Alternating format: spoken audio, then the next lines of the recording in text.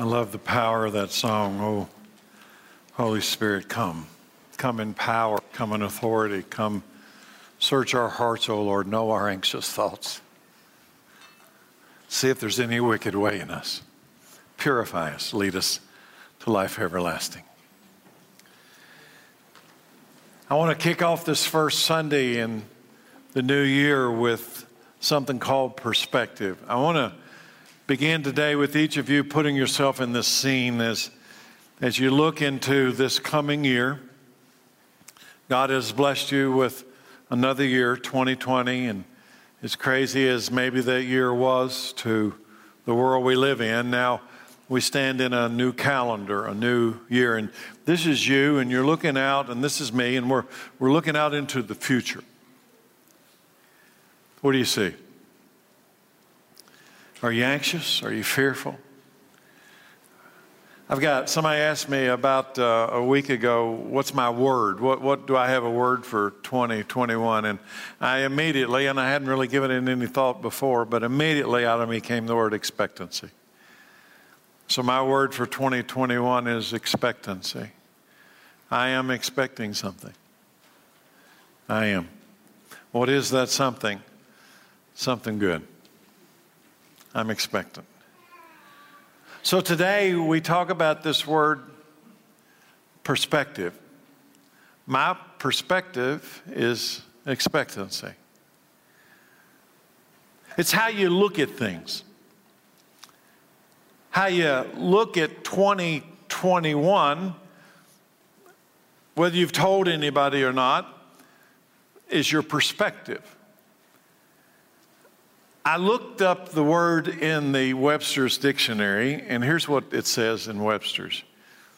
A particular attitude toward a way or regarding something, a point of view. We all have perspective.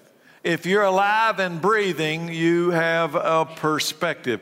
You have a point of view, not just about something, you have a point of view about everything. Everybody does have a point of view about everything.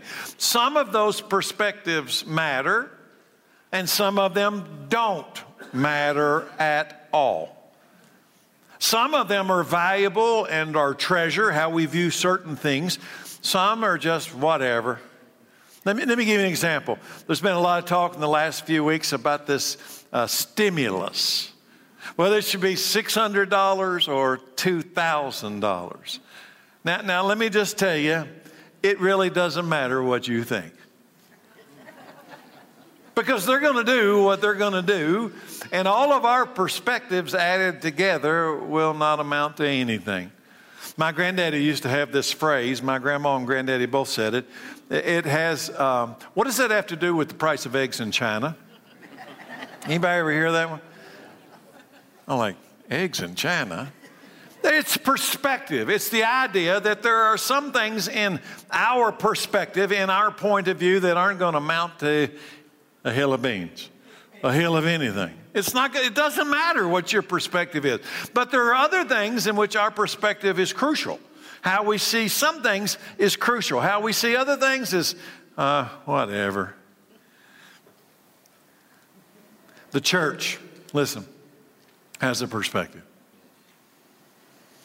You need to understand when you come in here, the church has a perspective. There's a way we see life. There's a way we see the world. There's a way we see 2021. I have a perspective, a point of view. And the unbelieving world has a perspective. And I think we'd all do better entering 2021 with this truth. Our perspective, the church perspective, and the world's perspective are different. They're not going to see the world in which we live in the same set of eyes. It's different. That's why Jesus told us. I'm going to read to you Matthew 10:22 as the foundation for today's message. And some of you are going to be a little surprised by this as the foundation, but you'll get it toward the end. Jesus looks at the church and he says, all the nations of the world. Now notice the word nations. That means the planet. the inhabitants of earth, all the nations are going to hate you because you're my followers. But everyone who endures to the end will be saved. Perspective is a serious issue. Jesus is telling us, and we need to understand, we need to come to grips with this, that the perspective of Christianity, the perspective of the church, will put you at odds with the perspective of the world. And that perspective will cause the world to hate the church. In fact, perspectives, bring it down to a smaller level, cause people to hate each other all the time. If you look at the current political climate in America, Democrats and Republicans, you would come to the conclusion they hate each other. Right? There's no other way to explain it. There's hatred. Our political situation is in absolute chaos. It's like this hatred toward each other. Points of view and perspective has caused world wars. How you see things is serious. Some things don't amount to anything, but some things can cause world wars or family wars. They divide nations. They divide countries and peoples. Jesus tells us that his followers, that's us, will be hated by those who have a different perspective than us. Have you ever thought of it like that? Because that's simply what he's saying. Those who don't see the world like we see the world will not just coexist with us in peace and harmony. There will be a form of hatred that will come out of it. Why? Have you ever thought about it? Because in reality, if we're right and they're wrong, then our right proves they're wrong. And when's the last time you enjoyed being told you were wrong? There's a hatred. One of us is wrong. One of us is right.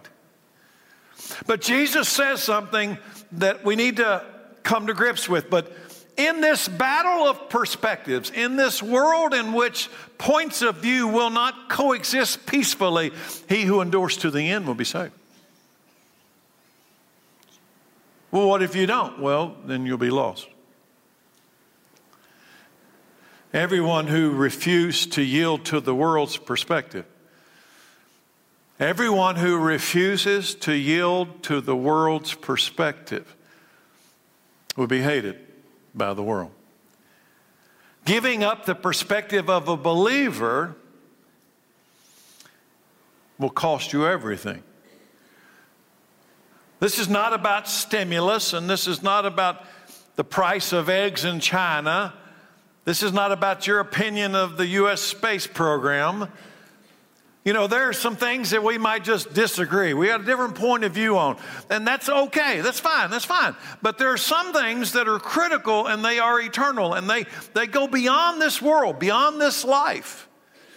And on those things, Jesus says that there will be two groups with two perspectives, and the world's going to hate those who hold to the perspective of Christianity, but whoever endures to the end, whoever refuses to yield their perspective of truth to the world, they'll be saved. That's serious. So I call this the battle for perspective. The battle for how we see things, the battle for how we see the world, the battle for my point of view, your point of view. So let me give you a brief example of perspective. I think I need to do this to make everybody understands where I'm going. So I just off the top of my head wrote down 3 perspectives of Terry Cooper. Just 3 perspectives that I hold. Things that how I see the world, how I see life itself. Just to give you an example, here's 4 of them. Number 1, I see, this is my perspective, I see all of life as a gift from God. As a gift from the Creator, the Sustainer, from the righteous judge that I will one day stand in front of. That's my perspective. When I look into 2021, when I look into the future, that's who I am. That affects how I live my life. Number 2, I see, this is my perspective, the primary purpose of my life is to live in a way that brings glory and honor to God, the one in which I'm going to stand in front of on the last day. That's my perspective. It's how I see life. It's how I live life. Number 3, I see, this is my perspective, this current life as temporary and a great test. A test in which God has given me an opportunity to express free will to some degree and decide whom I will put my trust and faith in this very temporary life. And who I put my trust in will determine my eternity. But that's my perspective. That's how I see things. Number 4, I see, this is my perspective, Jesus as the answer to everything. You can't come up with a question that he's not the answer to. That's how I see life. He is the answer to everything, everywhere, all the time. His name is I Am. And go ahead and find a question that I Am doesn't answer. You'll run out of time. Now, that's 4 brief descriptions, just a summarization of my perspective. It's how I see life. My personal, and you've got one, it's my personal point of view. We all have one, and that's a brief summary of mine. And those of you who know me personally know this. I'm not pretending. That's really who I am. That is really how I see life. So now let me do something. Let me contrast my perspective as a Christian, as a follower of Jesus Christ, to the unbelieving world. And I'm going to use generalities, but stay with me. I want to contrast my perspective to the perspective of an unbeliever using the same 4 points. Same 4 points. Number 1, the world's perspective as an unbeliever. The world's perspective is that everything is the result of chance, random processes. No creator and no judge. You came from nothing and you're going toward nothing. Wow, what a different perspective. What a different way to see life. Number 2, the world's perspective is the purpose of life, the meaning and purpose of life. Why am I here? Is to eat, drink, and be merry, accumulate wealth and possessions, for tomorrow you die. Wow, what a different perspective. We don't see the world in the same set of eyes. In fact, when the world goes to a graveyard of a deceased loved one and looks at the tombstone and looks at the mound of dirt, what the world, the unbelieving world, sees is, there's my loved one. But when I go to the graveyard, then I go to the tombstone and I see that pile of dirt, I say, they're not there. They're not there. That's the tent we folded up and put away, waiting for the resurrection of the last day. They're not there. Do you see what a difference this perspective is? How you see life, how you look into the future? Number 3, the world's perspective is this is all there is and there ain't no more. You live for today. There's no resurrection. This is it. Eat, drink, and be merry, for tomorrow we die. Finally, number 4, the world's perspective is that Jesus is a historical figure that weak-minded people lean on to help them through their miserable and hopeless lives. Wow, what a difference. Do you understand? Can you understand why Jesus would say, and all the nations will hate you because you're my followers, because you have this perspective on life. But he who endures to the end, you'll be saved. Well, why would they hate me for that? Because if if they see what I hold to be true, if they possibly allow in their mind that it is true, then they are lost and they are wrong. And when's the last time you enjoyed being lost and being wrong? Creates a form of hatred. Do you see it? Everyone has a perspective, a point of view about everything, how we see the world. Some of these perspectives matter little, I get it, and some matter a lot, even into eternity beyond this life. All of that was to show that the believers and the unbelievers' perspectives are different. How we see the world and how we see life determines, listen, how we see the world and how we see life, the meaning and purpose of life, determines how you lived your life this past week. It determines how you'll live your life this week.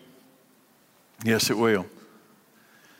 But what about, that's the contrast between the unbelieving world and the believing world. So let's come in here. What about the church? What about the church, inside the church? If I look around the room today, do we all agree on everything?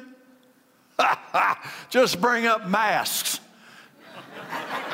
You want to stir them up, preacher? Just bring up masks. Do we all agree on the stimulus? Should we get 600? Should we get 2,000? One thing we can agree on, I bet you all cashed the check either way.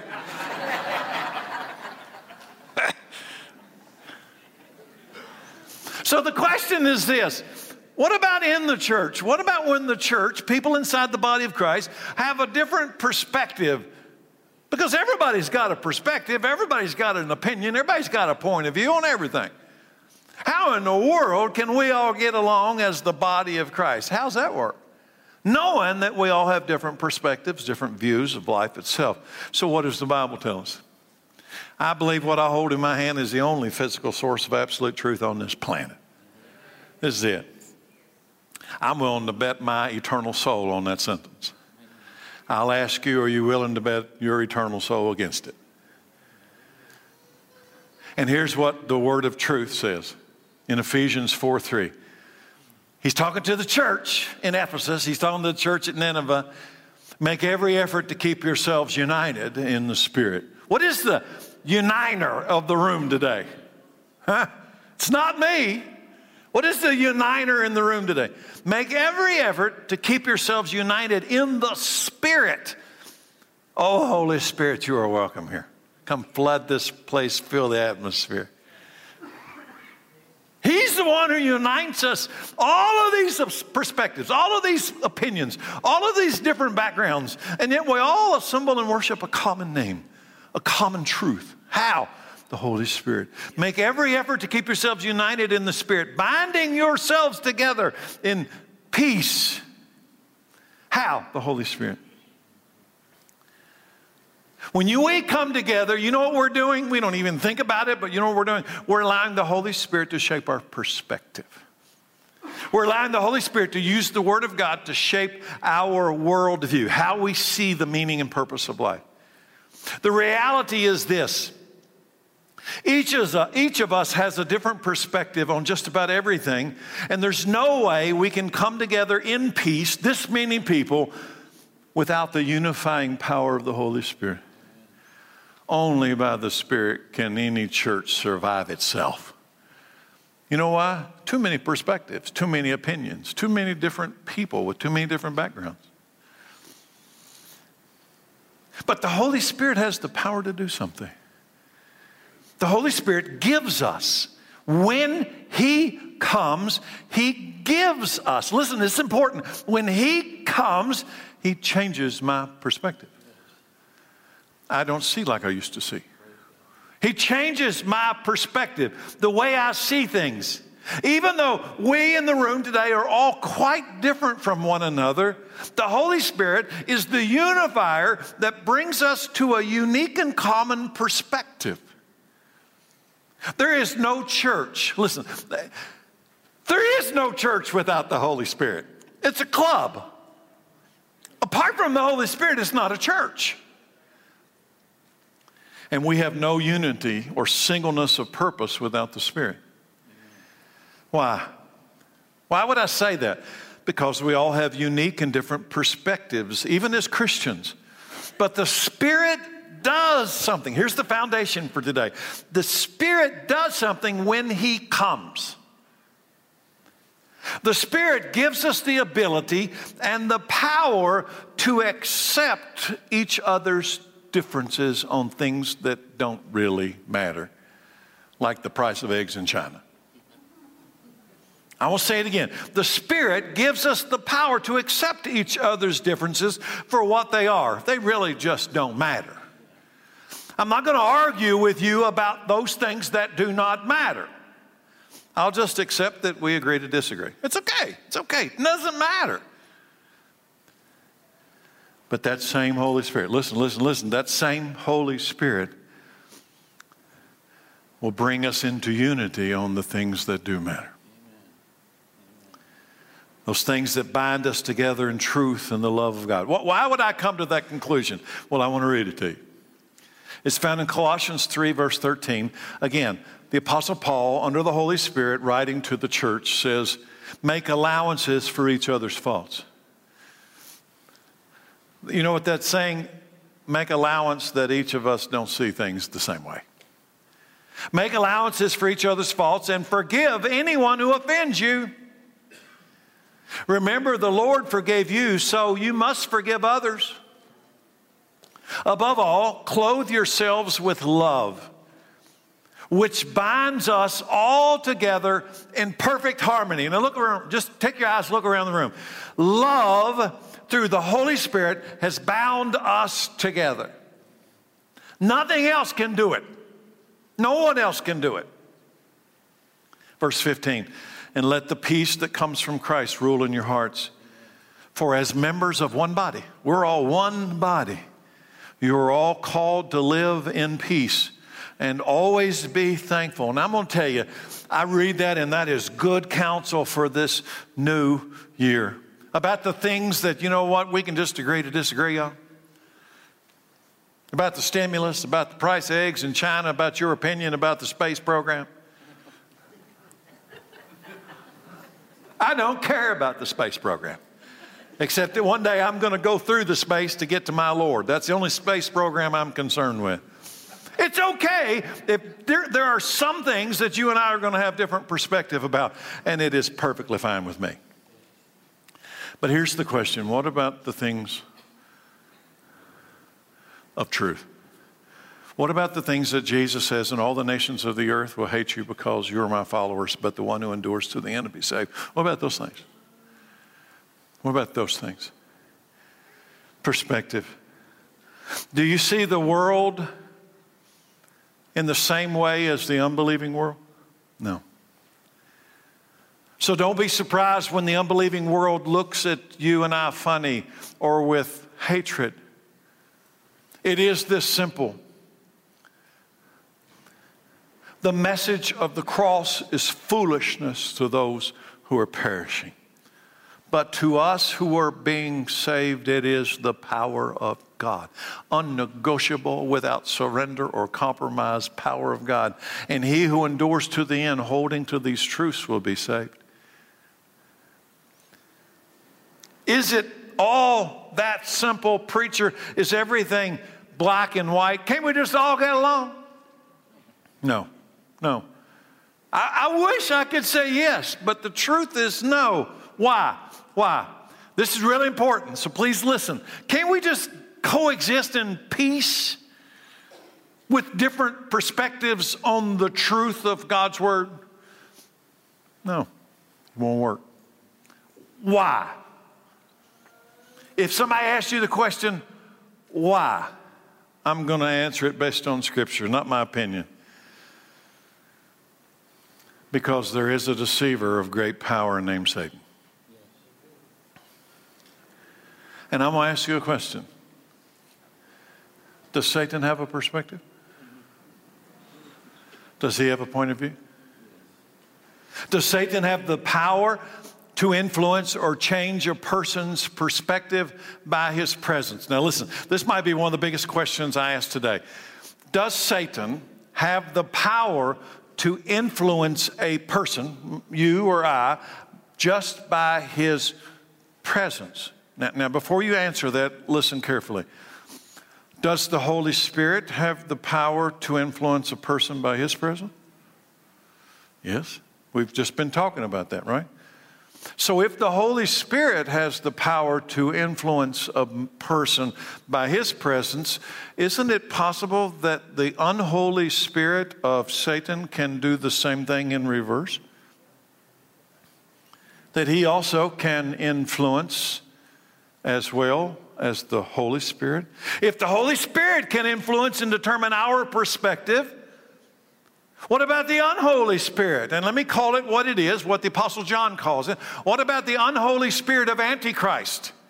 And why do you think he's called Antichrist? Do you think he's going to bring us to oneness in Christ or bring us to oneness in Antichrist?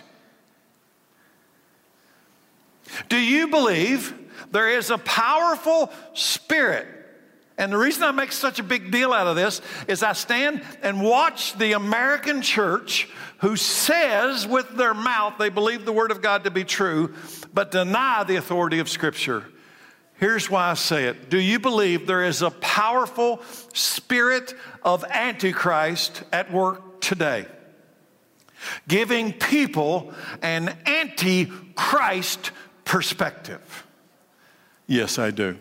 Yes, I do. I believe there are competing spirits on the world today, on the earth today, competing spirits. The spirit of Christ, the spirit of Antichrist, the spirit of Satan, the spirit of Christ himself, the truth and the liar, the holy and the unholy. And there's only two spirits at work on the earth: good and evil, light and dark. God and his adversary, Satan. The word Satan means adversary. So what do I base that on? Some of you are going to be shocked when I tell you this next scripture application. In 1 John chapter 2, the Apostle John writes a letter. And here's what he says in the letter about the spirit of Antichrist. Dear children, the last hour is here. Now, before I read the rest, I want you to understand, you're in the last hour. In fact, you're in the last seconds of the last minute of the last hour. I don't know how long this thing lasts, but I can tell you this. The last hour that John talks about began with the death, burial, resurrection of Jesus Christ and the beginning of the church and the coming of the Holy Spirit. And coming of the Holy Spirit also brought the coming of the spirit of Antichrist. You don't read about the spirit of Antichrist in the Old Testament. Satan is in the Old Testament. The spirit of Antichrist, you didn't need to oppose the Christ in the Old Testament. He had not yet come, but he had come. And the spirit of Antichrist also comes in power to try to take away what the Holy Spirit does. The spirit of Antichrist tries to undo. And here's John. Listen what he says. Dear children, the last hour is here. You have heard that the Antichrist, that's the person, is coming. And already many such antichrists, plural, have appeared. For this we know, this is how we know that the last hour has come. How do we know? How do we know the last hour is here? The spirit of Antichrist. But there's more to it than that. Verse 19. These people left our churches. What? He's just talked about the last hour and the spirit of Antichrist that has come in the last hour. And then he says, these people left our churches, but they never really belonged with us. Otherwise, they would have stayed with us. And when they left, it proved that they did not belong to us. Do you see something here?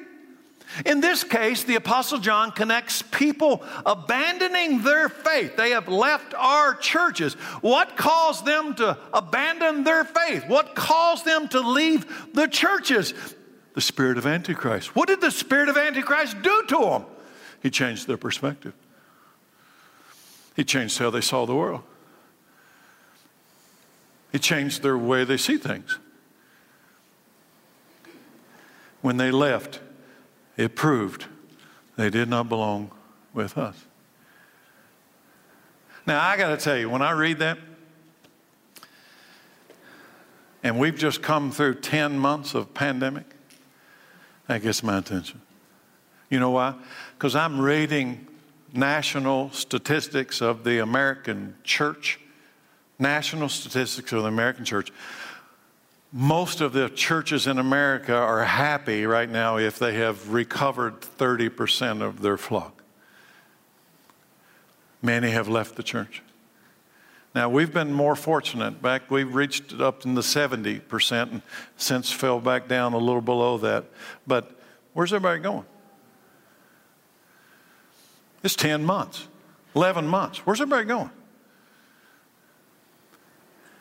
I didn't. John did, connected the spirit of Antichrist and people leaving the church in the last hour in 2 verses. What do you think it means? Any application? The Word of God is alive. It's sharper than a two-edged sword. It rightly divides heart, joint, marrow, truth, lies. It tells you stuff. What's happening? The spirit of Antichrist changed the way people think. They start thinking like the world. And what's the world think? Well, you can't go to church, you'll die. You'll all die. You can go to Walmart, that's okay, don't die there, but you can't go to church, you'll die.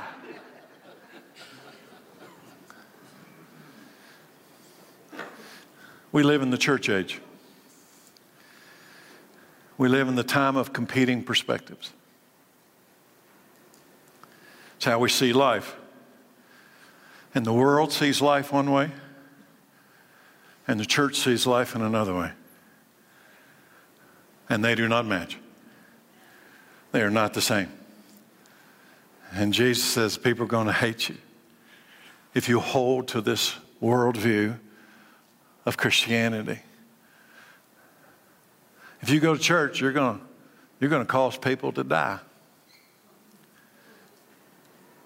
We live in the church age, and we live in a time of competing perspectives. The perspective of the Holy Spirit and the perspective of the unholy spirit of Antichrist. In 1 John chapter 4, I'm reading from the same letter that I just read to you from the Apostle John.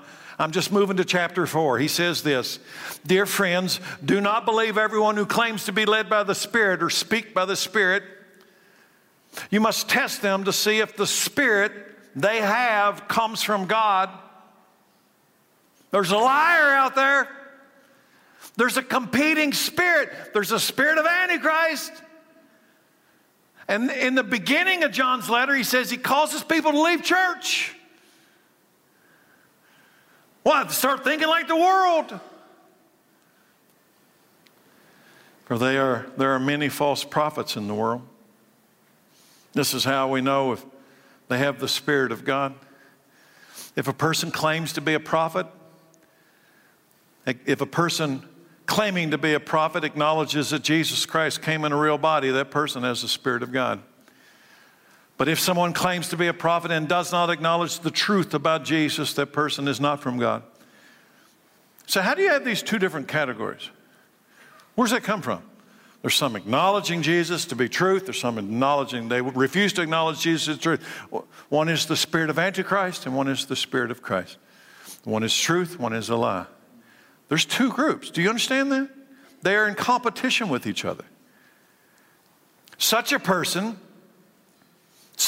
refusing to acknowledge the truth of Christ, such a person has the spirit of Antichrist, which you have heard is coming into the world, and indeed, it's already here.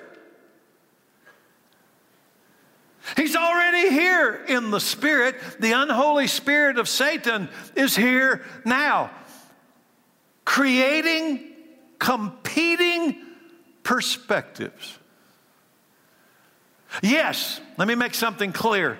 The man, Antichrist, he will be a man. Singular. The Antichrist person is coming, but the spirit of Antichrist has been here since the time of Christ our Lord. And it's called the last hour.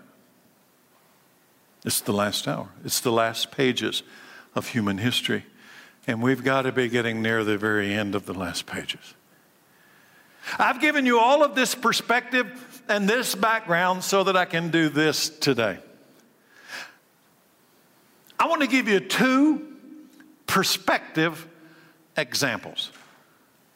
These 2 actual Jesus encounter perspectives are powerful examples of the Holy Spirit and the unholy spirit of Antichrist. I'm going to give you real life examples from Jesus encounters. One represents the Holy Spirit, the other is the spirit of Antichrist. Both are found in the Gospels, and they reveal a totally different perspective as to how a person sees life, pursues life, and the meaning of life in the last hours. And you and I are in the last hour, so I encourage you, please pay attention to the 2 perspectives. Both are direct and personal encounters with Jesus Christ, which, by the way, you are also having today through the Word and the Spirit. Here we go. Example number 1. And this first one, I need to tell you up front, this one reveals the spirit of Antichrist. It's found in Matthew 10:17. As Jesus was starting out on his way to Jerusalem, a man came running up to him, knelt down and asked, "Good teacher, what must I do to inherit eternal life?" "Why do you call me good?"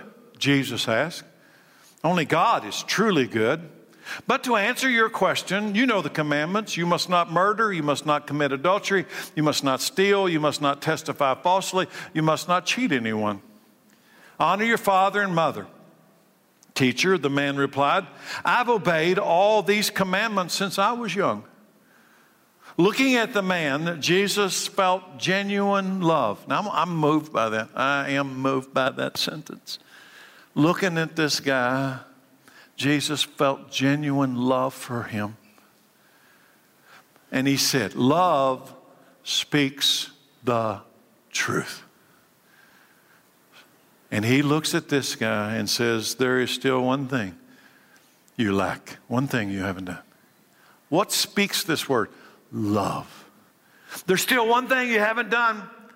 Go and sell all your possessions and give the money to the poor, and you'll have treasure. You'll have treasure. You'll have treasure in heaven.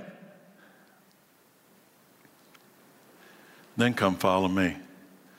At this, the man's face fell, and he went away very sad, for he had many possessions. What is this young man's perspective? How does he see his life, and how does he see the world?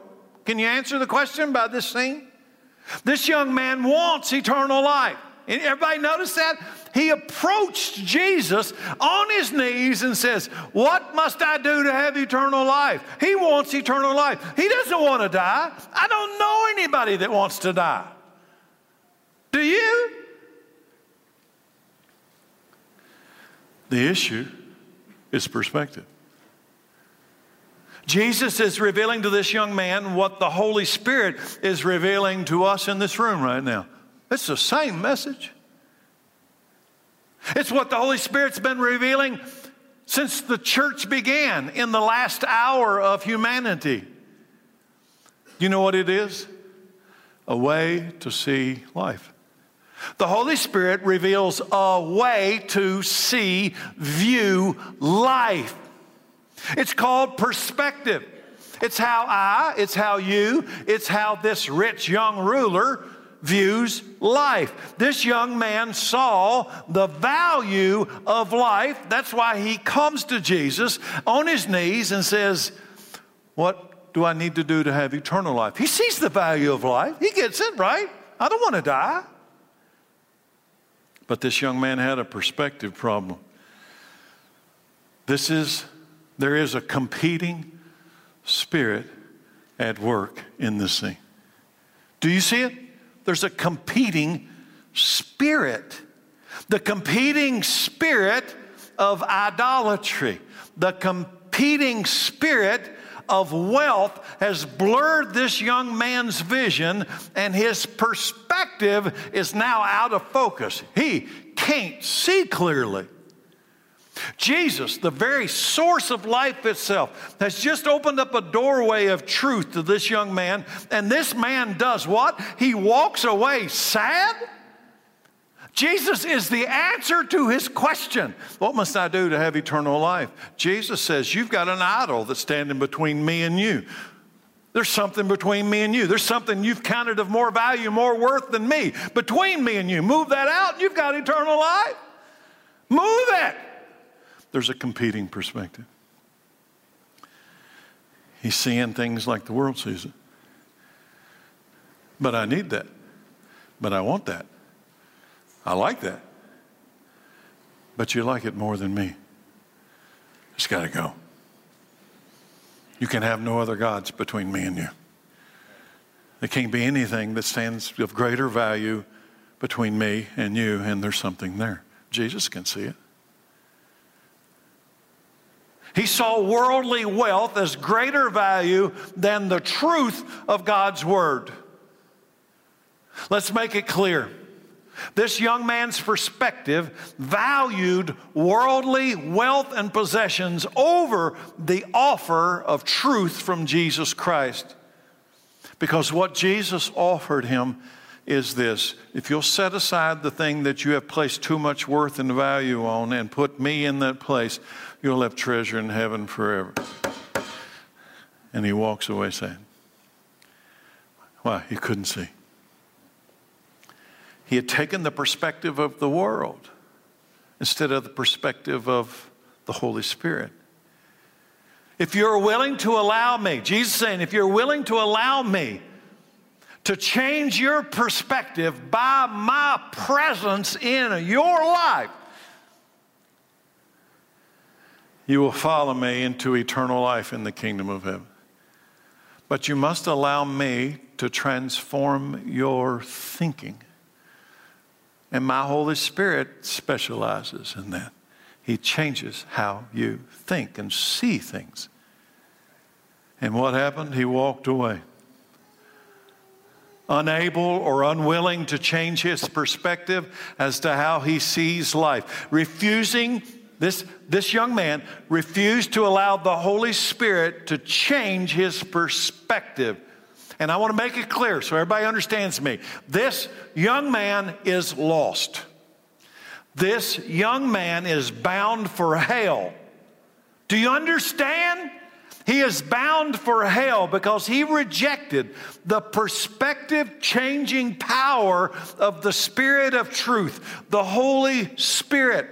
And by rejecting the Holy Spirit, by default, he has bowed his knee to the spirit of Antichrist, because there is only two spirits. Before I move on to the second example from the Gospel of Luke, I must tell you that the Holy Spirit of truth, the same Holy Spirit of truth, is here today in this room right now, offering all of us a supernatural perspective. And yes, we are also deeply into the last hour. This next scene with Jesus, you probably heard about as a child if you were blessed to have parents that took you to church. But I wonder if you ever connected the story of Zacchaeus to the one I just read, because they are connected and they are contrasting perspectives. Perspective. Zacchaeus also had a perspective, and I need to tell you before I read it, he was also, like the first story, very rich. Luke 19, verse 1. Jesus entered Jericho and made his way through the town. There was a man there named Zacchaeus. He was the chief tax collector in the region, and he had become very rich. He tried to get a look at Jesus, but he was too short to see over the crowd. So he ran ahead and climbed a sycamore fig tree beside the road, for Jesus was going to pass that way. When Jesus came by, he looked up at Zacchaeus and called him by name. Zacchaeus, he said, quick, come down. I must be a guest at your home today. Zacchaeus quickly climbed down and took Jesus to his house in great excitement and great joy, but the people were displeased. He has gone to be a guest of a notorious sinner, they grumbled. Meanwhile, Zacchaeus stood before the Lord and said, Talking about a contrasting perspective. Here it comes. I will give half my wealth to the poor. Lord, and if I have cheated people on their taxes, I will give them back 4 times as much. And Jesus looks at this Zacchaeus guy and he says this, salvation has come to your home today. Can I just pause in the story and ask you a question?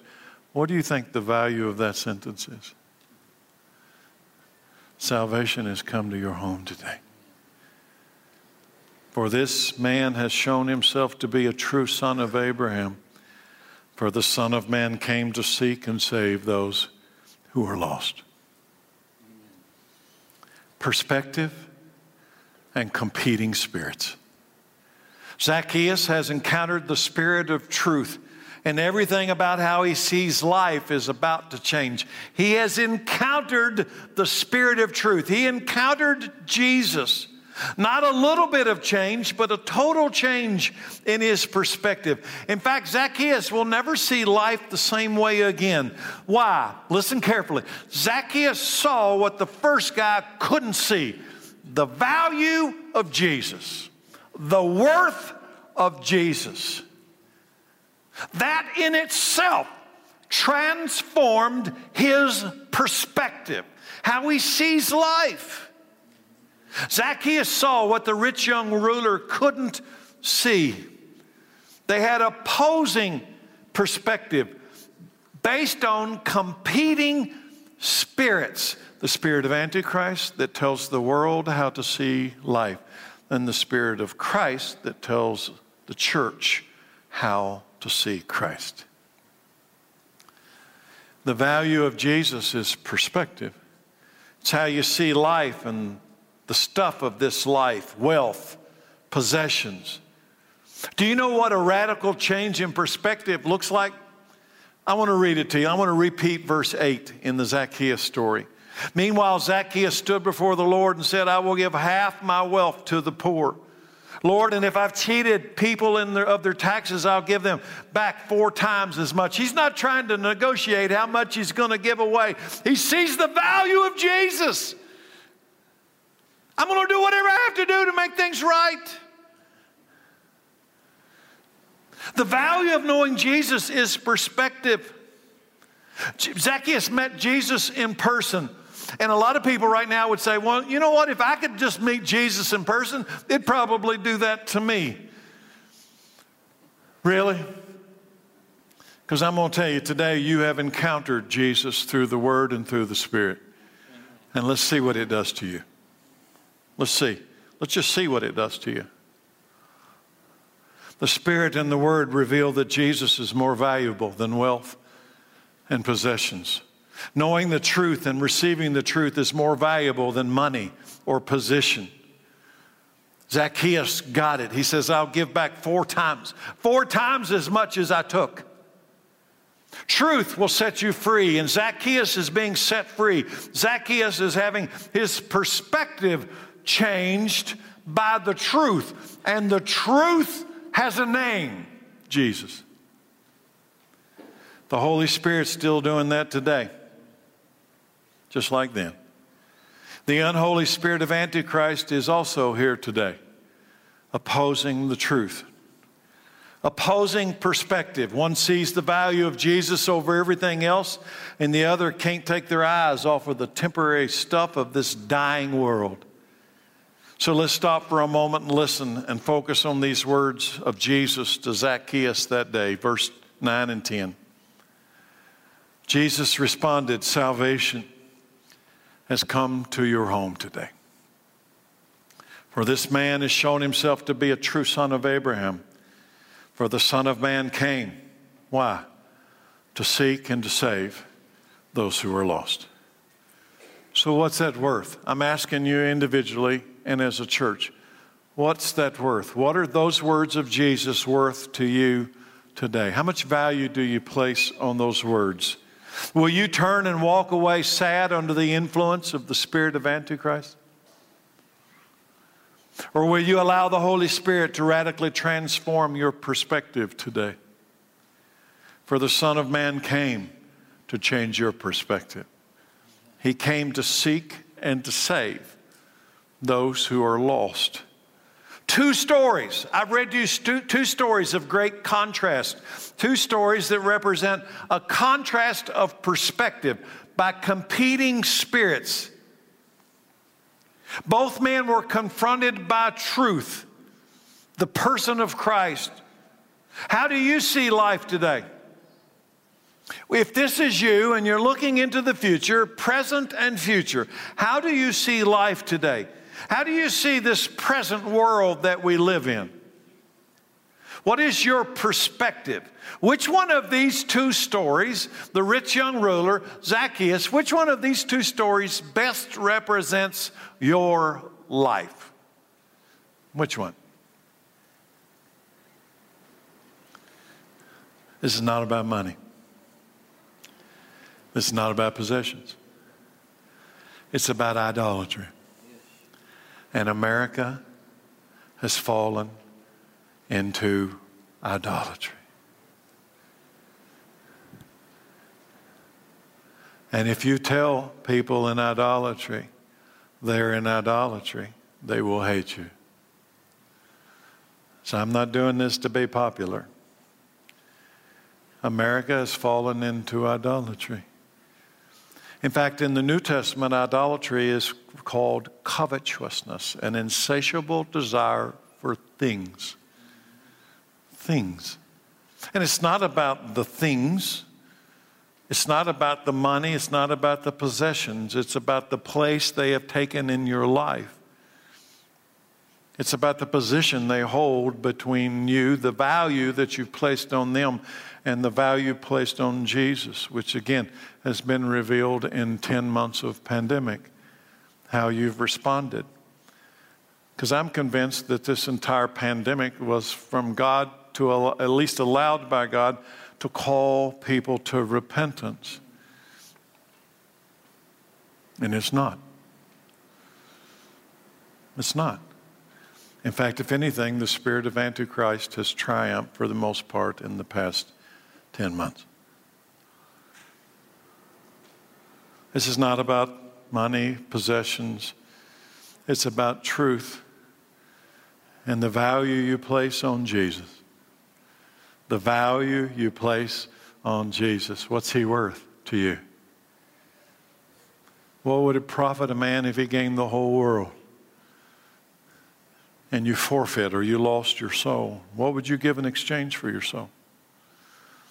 And if you try to hang on to this life, you're going to lose this life. But if you lose your life for the sake of the gospel, for the sake of Christ, you will gain your life.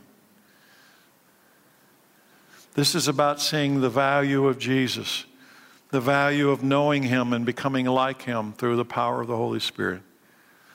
Only the Spirit of Christ can change our perspective, and the spirit of Antichrist wants you to resist the Spirit of truth today. And yes, time is running out, and yes, we are in the last hour. I'm going to tell you today, listen carefully. If you do not have the Holy Spirit today, right now, if you do not know for a fact that you have the Holy Spirit today,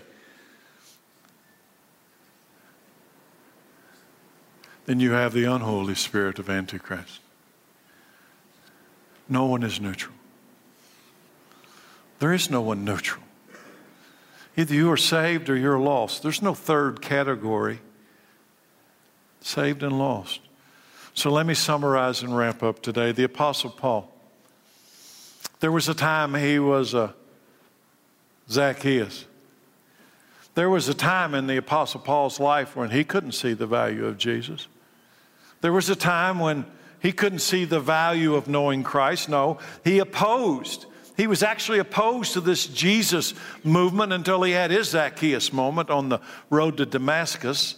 Paul, after encountering the Spirit of truth, after encountering Christ, Paul left everything behind. When he saw the value of Jesus, the Holy Spirit came into Paul's life, and he was radically transformed. And he left behind his old life. And here's the point I want to make. I understand how hard it is to leave the old life. I understand. the lure of wealth. I understand the lure of power and possession and material things that seemingly give you safety. I understand how hard it is to turn away from those. I understand. But I also understand what happens if you refuse. You become this rich young ruler who walks away sad. He's lost. He's lost. He's heading for hell. The Apostle Paul leaves everything behind. Everything. His entire perspective on life is changed. Paul understood how hard it is to be transformed by the renewing of your mind. But he also understood that the power of Christ can and does do that work. Paul didn't have to guess. He didn't have to guess what was coming next when he was called. Jesus told him how much it was going to cost up front. In fact, I wish I could stop without having to read this part, but the Holy Spirit won't let me. So I'm going to tell you, understand this. In Acts 9:15, the Apostle Paul finds out what it's going to cost to put Jesus in his proper place in his life. Verse 15, but the Lord said, he's talking to Ananias, who's going to carry this message to Saul. Go, for Saul is my chosen instrument to take my message to the Gentiles and to the kings as well as the people of Israel. And I, Jesus, will show him, Paul, how much he must suffer for my name's sake. Why must Paul suffer? Church, why must Paul suffer? Why would this be the cost of following Jesus? Because Paul's perspective will be radically different from the world that is under the spirit of Antichrist. And nothing in that category has changed. Because to follow Christ will automatically mean you are in opposition to the world, because the world has rejected Christ. And if they rejected Christ, they will reject you because he has come inside of you. Then they will reject you. We wish this wasn't true. I wish it wasn't true, but I understand what truth is. I go back to the original scripture I started with today when Jesus says this in Matthew 10, and all the nations will hate you. Why? Because they hated me. And now I live in you. All the nations will hate you because you're my followers, but everyone who endures to the end will be saved. You and I are here today because of the message of the Apostle Paul to the Gentiles, preached in the power of the Holy Spirit after the Holy Spirit changed his perspective. God used Paul to change the world, and we are beneficiaries of what a wonderful perspective change can do to a person's life. And yes, Paul did suffer. But I'd like to read to you in closing today what Paul wrote near the end of his life. This is what God's perspective gives you, even in the valley of the shadow of death. This is what I'm going to read to you is what God gives you, even when you're in a pandemic and there's political chaos and we don't know what's going to happen with this election and presidency and world wars, and sicknesses and a new variant of this COVID, and whether you're going to be in masks. What's going to happen to the vaccine? Is it evil? Is it good? What's going to happen?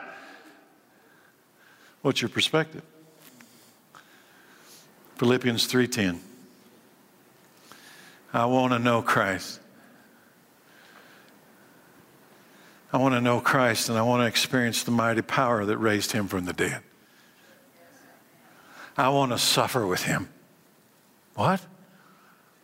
I want to suffer with him, sharing in his death, so that one way or another, either through the grave or through that trumpet in the sky, one way or the other, I will experience the resurrection of the dead.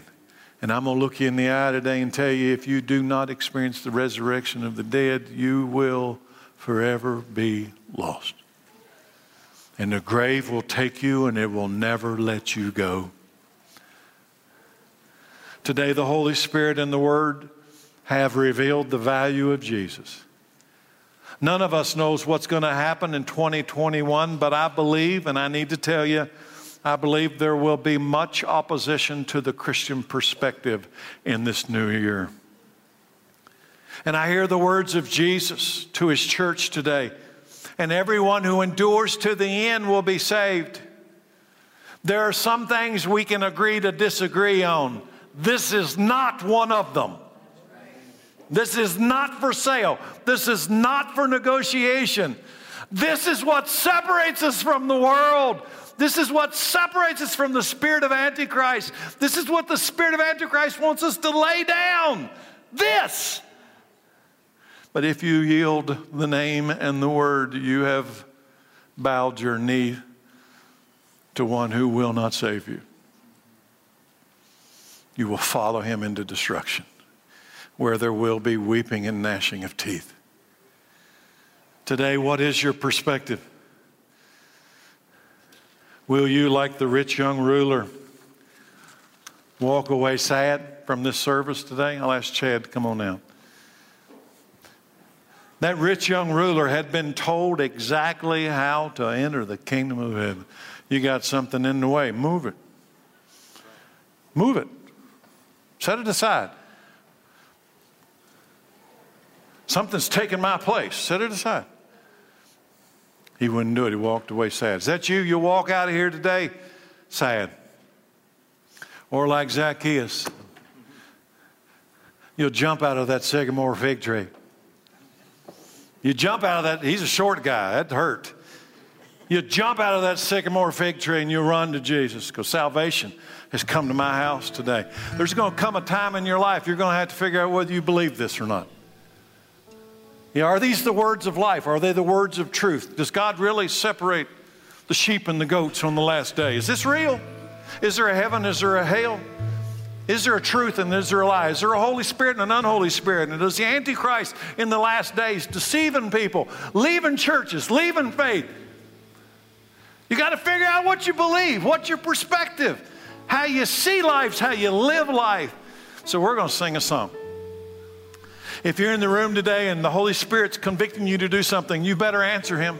The answer is yes, Lord. And if you're in the room today and you're saved and today you rejoice in that salvation, sing this song as a song of rejoicing. Let's stand together. The invitation's open.